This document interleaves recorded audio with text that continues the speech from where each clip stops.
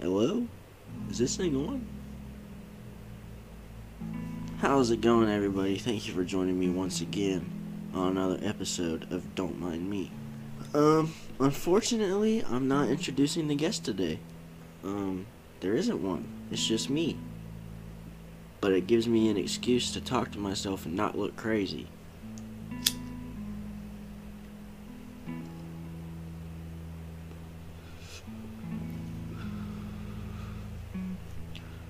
Now, I told you I would, post the solo episode for when I got 1,000 total plays, but I lied. I'm only at 950, and I decided, same thing. Really, what's 50 more? I'll probably get it after this. That being said, I'm not really too sure how long this episode's gonna be, because I've never tried to talk to myself for a duration before. If it doesn't go so smoothly, bear with me. I will get better, because this will not be the last solo episode. Although I do have a lot more content planned and in the process of being made. Got a bunch more guests coming back. Everybody's got a bunch of guests returning to the show, and a few that have not been on before. It's gonna be real fun.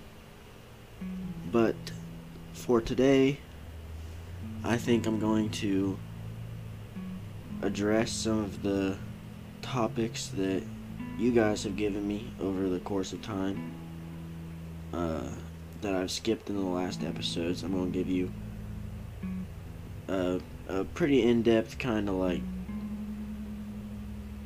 view of what I'm thinking about it. So I'll stop fucking rambling and get straight into this shit, I guess. Ooh, and one more thing, if you guys wouldn't mind, when you listen to it, if you're feeling so generous, maybe help me get my show a little more out there. I'm trying to increase the number of listeners.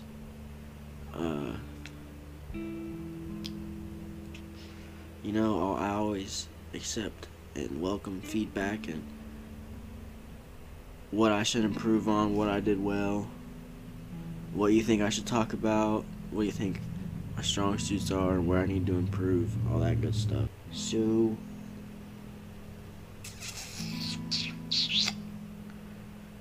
what do I want to start with? I think I'll start with somebody suggested that I talk about what my life was like growing up, and this is the perfect opportunity to let you guys get to know a little more of who I am. So,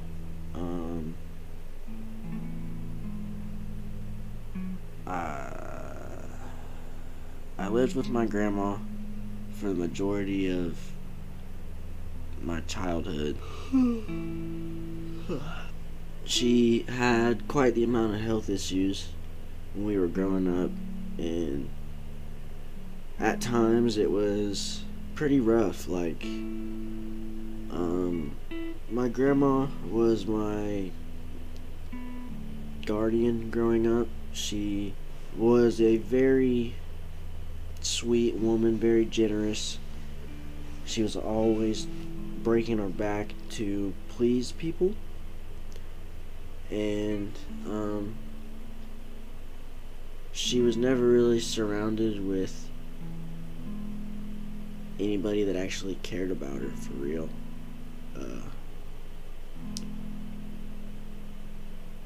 Her ex-husband, who obviously is my grandpa,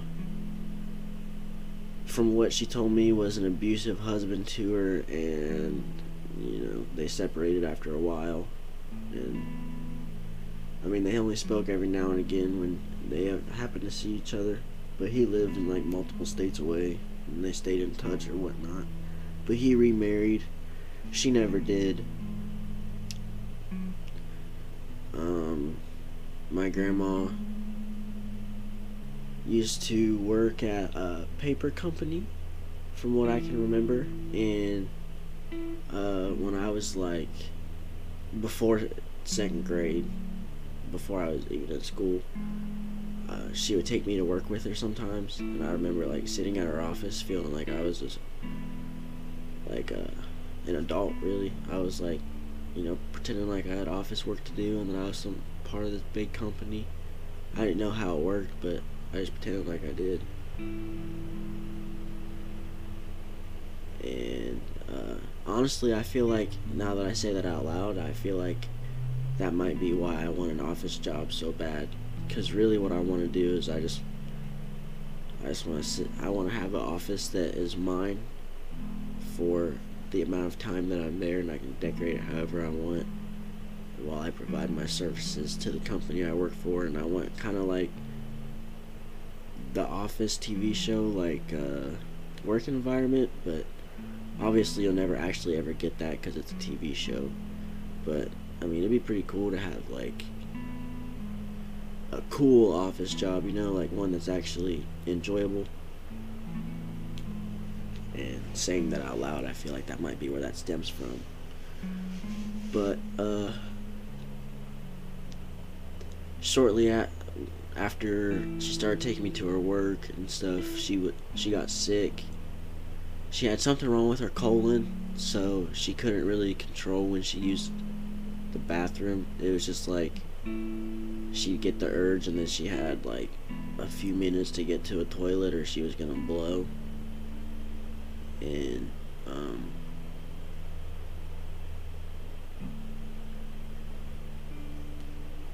I don't know, she sorry, it's a little difficult to remember. Everything seems like a blur on the side. Really try to focus in on some stuff. She had the colon issue. She had a hunch in her back. She was a rather little lady. She could have weighed more than 100 pounds soaking wet, and she probably wouldn't even touch my shoulder if I stood up next to her now.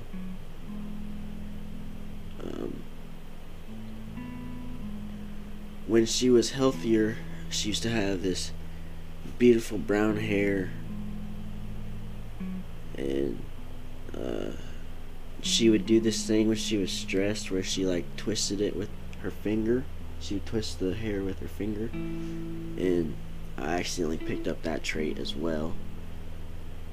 But in her non-healthier days, she had breast cancer twice. And the first time she survived, obviously, she got her titty removed. Like, literally, she only had one titty. It's crazy.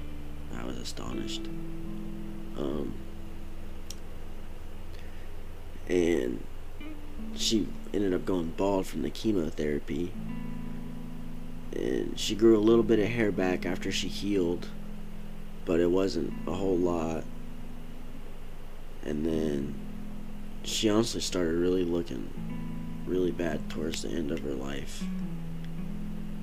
But my dad was never present, and well, he was for small spots in my life, like a couple years probably max, and then he'd go away again.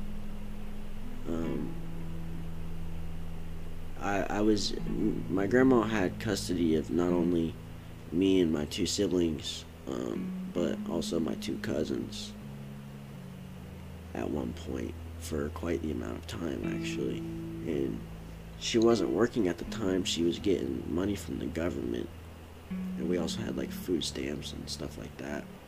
We would get food from the school, and like donations from the school or whatever when it came to the winter time for clothes and winter coats. And I did rather well in school. Through elementary school, I was a solid honor roll, like straight A student. Sometimes I'd get a B or a C every here and there, but whatever. And there was a few teachers that I just never get along with, like ever. but I managed to get through their classes, and I was always proud of my academic career because I never really did many sports as a kid. I played soccer. I got hit in the face with a soccer ball one time, like ridiculously hard, like damn near knocked my ass the fuck out. And I played in a game that was pouring down rain, like I couldn't see 4 or 5 feet in front of me, and I had glasses on and everything, so I really like couldn't see, and it just hit me right in the face and knocked my ass like seeing stars for a second.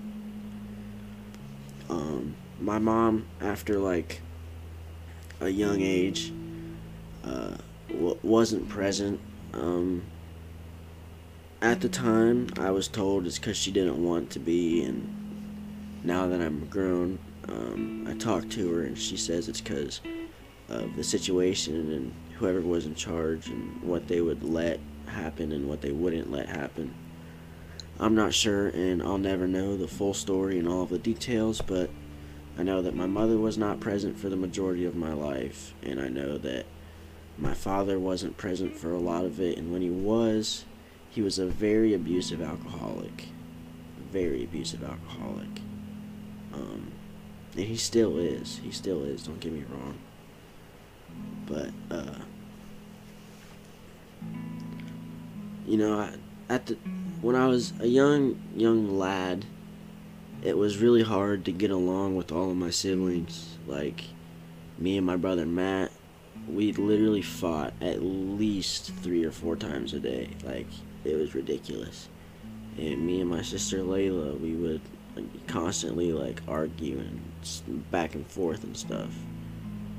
And then me and the 2 cousins that lived with me at the time, Brady and Osty, more than half the time me and Brady were fighting, or Matt and Brady were fighting, or something like that. And Osty and Layla, I mean, they'd always hang out and they was cool and stuff, but every couple of people had their arguments and their disagreements. But being cramped, everybody in that it was a 3-bedroom apartment, but in one room was my grandma, and my sister Layla would sleep with her, and in another room at times was considered the girls' room, where Osty and Layla would sleep, and then at other times it would be my uncle's room, and Osty and Brady would sleep with him in there. And then the third and final room at times was referred to as the boys' room, so it was me, Matt, and Brady in one room. And then at other times was actually my dad's room, when he stayed there with us for a little while, for those increments of time where he was involved in my life. He had a wife there who wasn't my mom, obviously, but he also had 2 kids, and those 3 stayed in there with him. My dad, his wife, and my 2 little stepsisters, or stepsisters, half-sisters, whichever. So I honestly, when they were there, I don't remember where me, Matt, and Brady would sleep. It would either be, I'm assuming, the living room or my grandma's room, but I'm not 100% certain. Yeah. The fuck was I talking about? But, oh yeah, that's right. Back then, being so young and cramped up in that, I mean, it's a rather small place for sometimes 6 people, sometimes 11, I think. Yeah, I think back then, when we were young, all of us being cramped up in that apartment, like, we would just get irritated and not know how to express it, and we'd fight, and we'd argue, and we'd fuss, and we'd throw tantrums, and all this and that. But it kind of sucks now that I'm all grown up, and, you know, Osty's somewhere in northern Ohio, and Brady's in the southern states, Matt's a Marine now, and Layla's got her first job. I don't know. It just feels like I'm not connected to any of the fam anymore. It feels like we're all dispersed. Me and my dad have bad blood right now, and me and my mom really don't talk that often, but every now and again we'll check in on each other or whatever. My uncle is going through some stuff. My brother, I miss him so much. He's on his own. Crazy to think, man. Like, I'd give anything for all of us just to be back at that apartment and wrestling in our t-shirts and our tears. I mean, growing up, I didn't think growing up the way I did I'd even miss it at all, because it was not your ideal way of growing up. I mean, once I got into middle school, I'm not gonna perp on you, like, we were poor and we had a bed bug problem. We don't know where we got it from, and we got rid of it, and then it would come back, and then we'd get rid of it. And I mean, it's not cheap to get rid of that stuff. It's like $2,000 for the treatment, and my grandma's only getting like, you know, fucking maybe that a month from the government to take care of all of us kids or whatever. And that's not including food stamps, I don't think. But you know, that's hard to do, and everybody at the time was bullying me, and nobody wanted to talk to me or my siblings, and we was those nasty kids that nobody would want to talk to. And I mean, I showered and I was clean and I didn't smell bad, but I mean, I wouldn't want to talk to a kid that had a bug crawling on him either, I guess. All of my friends at the time slowly stopped liking me towards the end of that whole like middle school age thing. Of course, I didn't stay in my hometown of Lancaster any further than 8th grade, because 8th grade year, I finished 8th grade year, and that summer my grandma passed away from cancer, and my uncle had left the state, and my dad was a washed up alcoholic that didn't have a job and thought he was a kingpin or something. Hey buddy, fuck you, I'm trying to record a podcast, okay? Your exhaust can calm the fuck down, fuck off. Anyway, I don't know, shit just got like really bad really fast. Like, we didn't have the best upbringing, and I mean, I call it abusive. I say that I was abused, and it's because I was.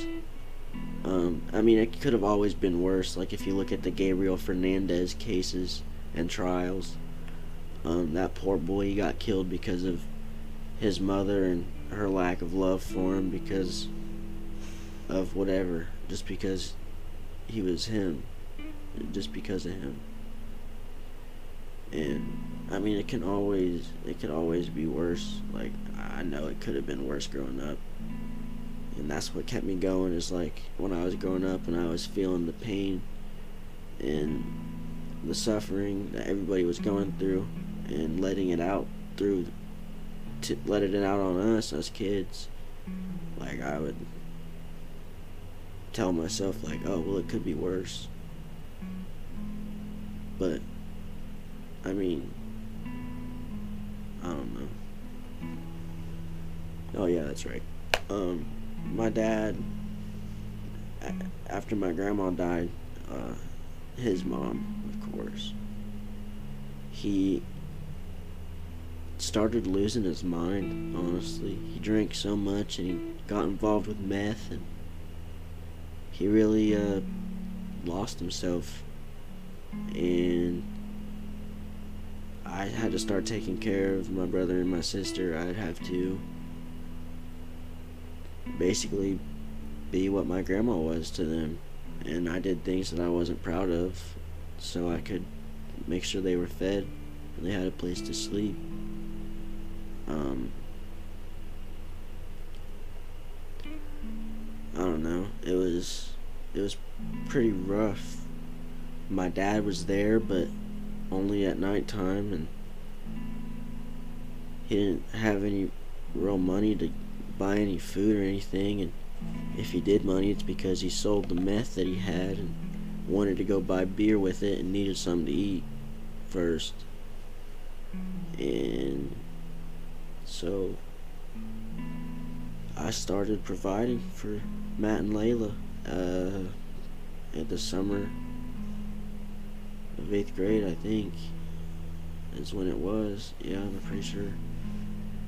And then my 3rd grade teacher, who was pretty close with my grandma for some forsaken reason, was also Layla's volleyball coach at the time. She reached out and provided the help, really. Like, I was staying at the apartment and there was an eviction notice on the door, and I had walked Layla somewhere in town to her friend's house, and Matt was at his friend's house, so I knew he was taken care of for the time. And I don't know, I got back to the apartment, saw the eviction notice, and realized I was hungry, dirty, and exhausted. And I didn't have a phone, there wasn't any power in the apartment. And I mean, I don't know, no food, but I knew Matt and Layla were taken care of, so I was good. I just needed a little bit of sleep.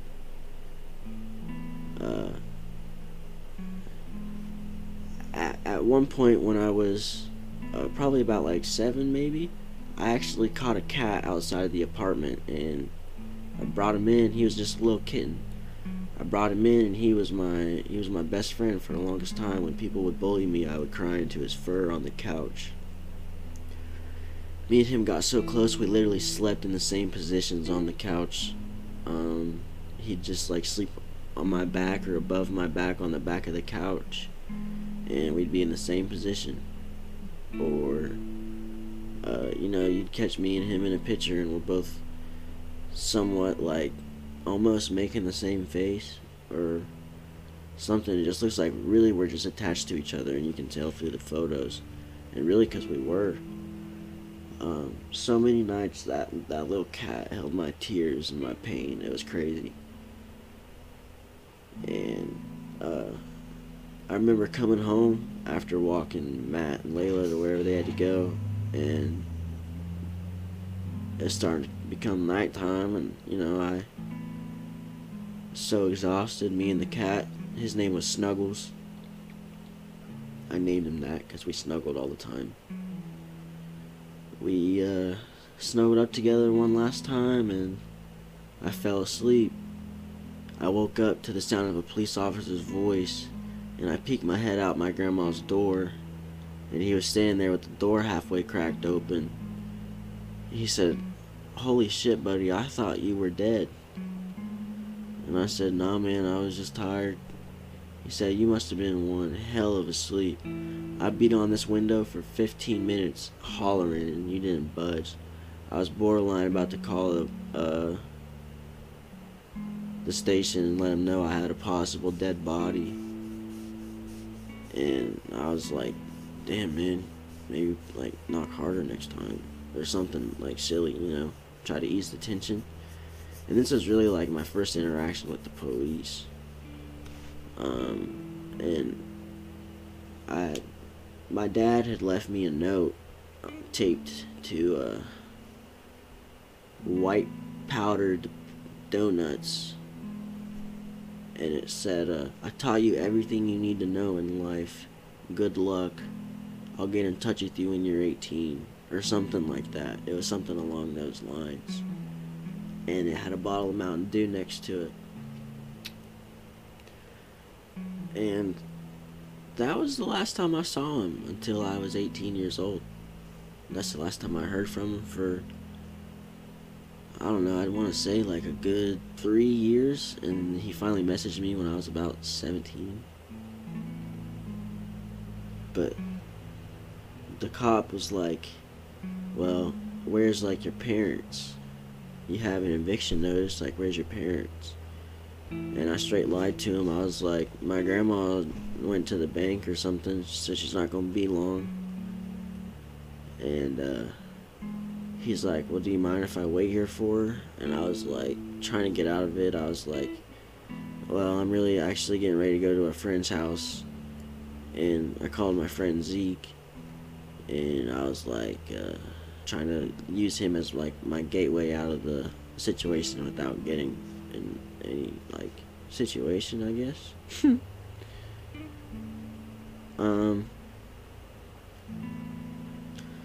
Well, long story short, he like figured out that I wasn't you know, with any parents. And he said, I'm actually here to serve your dad some papers. And I was like, he's not here. And he was like, don't lie to me now. And I was like, I'm for real, he's not here. Like, you can come in and check if you want. Like, it's just me. He came in and he searched. Didn't find my dad. Fucking, he started radioing back, trying to open up the foster care conversation. I was terrified, and I was like behaving erratically, and he ended up detaining me and putting me in the back of the car. I didn't have any cuffs on, but he put me in the back of the car, and he called that third grade teacher that was with my sister at the time, and she got temporary custody of us when I went into foster, and then before I went into foster care, I should say. She got temporary custody of us before I went into foster care. And I ended up in foster care. And then I ended up in Vinton County after a few rough homes. And then here we are. So that's what my childhood was like. I mean, don't get me wrong, there were some really good moments, some really great moments. Like, growing up, I had Zeke, always was able to hang out with me. He would spend so many hours a day, so many days a week, so many weeks a month at his house. It was crazy. It actually got to the point where his mom tried to open a conversation with my grandma for adopting me, and my grandma flipped her lid. It's kind of ironic though, because his home was one of the first foster homes that I tried, and it turned out to be one of the worst ones I went to. Not because of him, but because of his parents. But that's not my business. But yeah, there's a lot of fun. Like, another time we had this time we went sledding, and Matt went on the sled backwards, and he ended up going down this little creek. Like, he came down the hill really fast, and he like came to almost a slow stop, and he stopped like right before the edge of the creek, and then he just slowly fell in it like backward, and I just remember his screams echoing as he fell out of sight. That was some of the funniest shit I've ever seen in my entire life. That will never not be funny if I ever think about it. I don't know though. It was very different. A very different childhood. Not one that I really would like to impose on my worst enemy, but I feel like it was just character development for when I got to this point in my life. You know, I mean, there's always a good and a bad. You just don't ever really remember the good that much, believe it or not. Like, you get 50 compliments a day, and like, if 50 people tell you, hey, I like your shirt, hey, I like your shirt, hey, I like your shirt, and one person says, hey man, that shirt's fucking disgusting, like, that's ugly as hell, take it off. If they're like, dude, that's fucking disgusting, that's ugly as fuck, dude, take it off, you don't remember that. You don't remember the dude that said that over the 50 people that said nice shirt. And I mean, if 50 people say they hated your shirt and one person said I liked your shirt, you ain't gonna remember that one person that liked your shirt either. You're gonna go home and be like, dude, everybody said they hated my shirt. Like, nobody liked my shirt, everybody was dogging on me. And in the other situation, you'd be like, or I was out today and this motherfucker looked at me and said my shirt was fucking disgusting. Like, it's a lot easier to remember the things that hurt you and than it is to remember the things that give you joy. And I'm not sure why that is. Somebody wants to know why change is so difficult. And that is one of the greatest questions that's ever been served to me. That's one of the greatest questions I've ever heard. Why is change so difficult? And I think, in my experience with change is difficult in the way of you're so used to having a routine or being in a habit that it becomes easy or almost second nature for you, and change is difficult because that second nature is no longer valid, or that second instinct no longer proves to be true, no matter how you look at it. Change is difficult because it proves that what you're used to isn't what's normal anymore. And humans are a creature for normality. We crave it. We just want things to be normal. We want people to act normal. We want our lives to be normal. We want everything to just be normal, you know? It's kind of like being able to adapt genetically or mutationally. It's like humans like to be comfortable, and change has to confront the comfortability, and it's not impossible to overcome a change or power through a change or anything like that. One of the hardest things about change is if you want anything to change in this world, you're going to have to capture somebody's attention, multiple people's attention, and a lot of people's attention, because you're not going to be able to solve a problem that's a planetary scale with just you. You have to make people want to come up with a solution. You're going to have to make people recognize what needs to be changed, and that's a difficult task to do as well. It's hard to embrace change. It's hard to enforce change. Change is difficult because it has to happen on a large scale for any drastic events, and it's almost impossible to get people to understand it at that large scale. Let's change the subject. If you found out the world would end in a year, what would your last year be like? So, I'm told, like today, in exactly 365 days, humanity ceases to exist. Our world is over. It's all she wrote. It's the end of the book. No sequels. Nothing. I would make sure that I thoroughly enjoy the last year of my life. I'm not dealing with any stress. I'm not tolerating any drama. I'm not working a single job for the last year. I feel like if we know the world is going to end in a year, we can tell everybody the world's going to end in a year. And I feel like, it's just circumstantially for this situation, it's just a given fact. Like it's not just a probability, it's 100% the world's going to end in a year. And we know that's a fact, but there's no way around it. There's nothing we can do. It's all she wrote. It's just a ticking time bomb. type scenario. In that sense, I feel like currency holds zero value.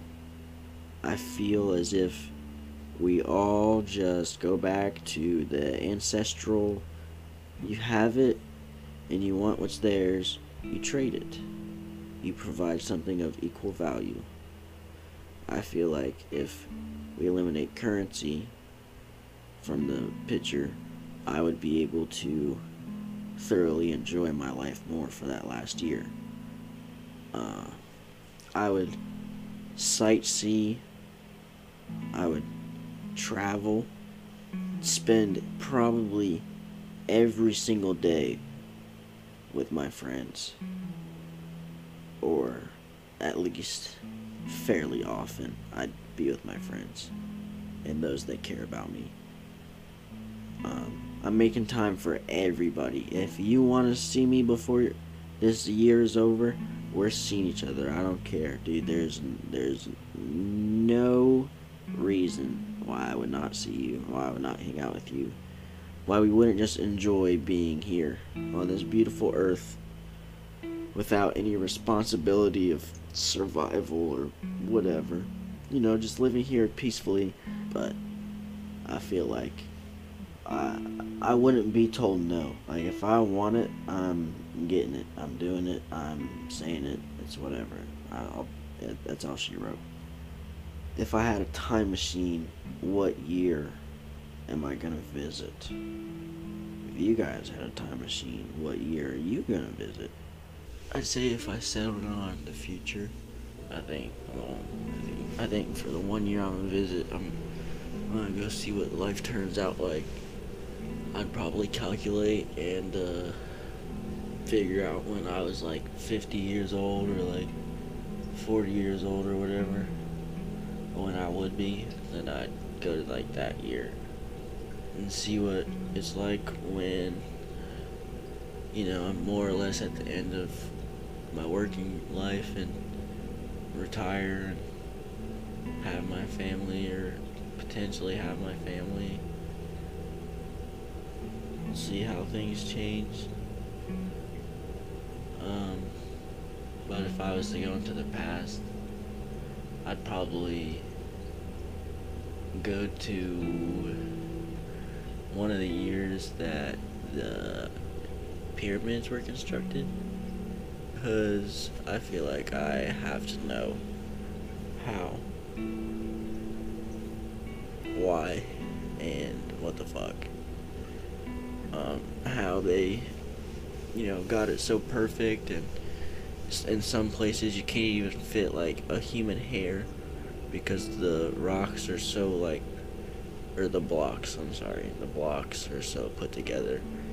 And I don't know if you guys know this about the pyramids, but I think it's what, the speed of light and the coordinates of the pyramid, I think, are the same. If I'm not mistaken, I think the Great Pyramid of Giza coordinates are like 29.97924 or something. And I'm almost positive that the speed of light is like 299,792. Is that what I said the first time? 4 or something? I'm not, let me fact check real quick. Give me a sec. Okay, yeah. The exact coordinates of the Great Pyramid of Giza are 29.9792458 degrees north, which by itself means very little. However, some enthusiasts have noticed the number is exactly the same as the speed of light, which travels at 299,792,458 meters per second, according to express.co.uk. I think the pyramids are just too mathematically accurate in multiple aspects. And, you know, those aren't small blocks. Those aren't like bricks that you hold in your hand. Those are like blocks that would take like 6 dudes, 7 dudes to move, like 7 full-grown men to move. And they're all stacked like perfect. Like, do you know how perfect you have to actually put those stones to get that shape, without it being like messed up in any area? Like, that's ridiculous. I feel like they were giants. I feel like men back then were just enormous or something, or maybe it was a different species of some form of mutant men or some big aliens or something. But I think that the Egyptians or whoever built the pyramids were physically like bigger. They were like 10, 11 feet tall type shit. Like giants. Because, I mean, how else can... There's no other way a person or humanoid, maybe, would be able to, like, lift that. I'm not really sure what year the pyramids were, quote unquote, built, but I would rather go to it in the middle of being built to see how it happened. What is worse than death? What's worse than dying?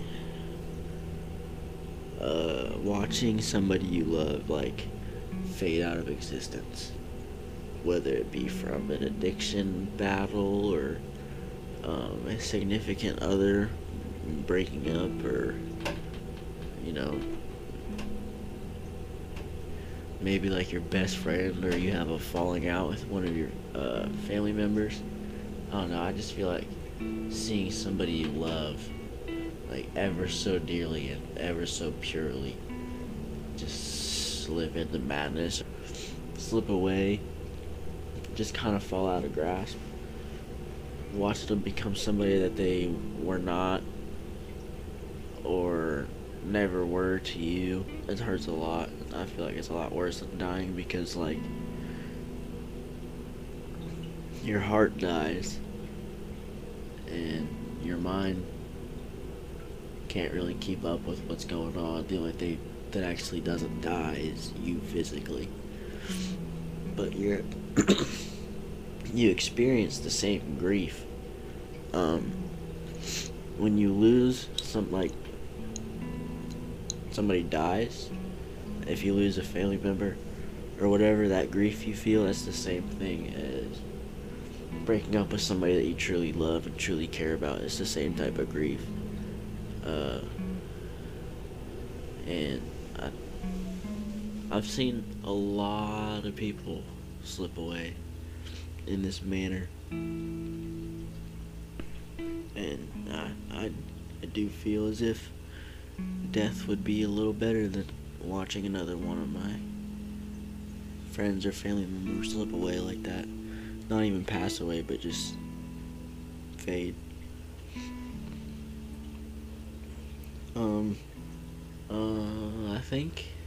I think that'll do me for this episode. I just want to say thank you all for, this is my first episode. I was a little uncomfortable at first, but it just goes like every other episode. I appreciate everybody for dropping by, and I'm excited to see what you guys have to say about some of my thoughts and my opinions. It's a little strange not having any guests, and rather hard to what's the word I'm looking for here? Progress a conversation when you're having it to a microphone and a laptop and pretending it's a couple people that you know are listening to the audience, or listening in the audience, I mean. But I do, however, appreciate you for sticking around and testing the waters with me, and hopefully you're kind enough to give me some feedback, what I could improve on, or what I'm doing that's good, or what I should talk about, how I could flow better, like whatever your opinion may be, I'm open to it. And I just want to say a shout out to Brad for really being an interactive audience member. Thank you, Brad, for always playing one of my episodes like the day of the drop. That really means a lot to me, dude. You're always giving me the most honest feedback and how you feel about each and every episode, even if it's not the best. I do appreciate it, my friend. And to everybody else, thank you for helping me grow along this journey. Hopefully, I can get this solo episode down pat. Hopefully you guys stick around. We got a lot more content and guests coming up. So, other than that, I think I've gotten everything out of the way. I shall see you guys in the next episode.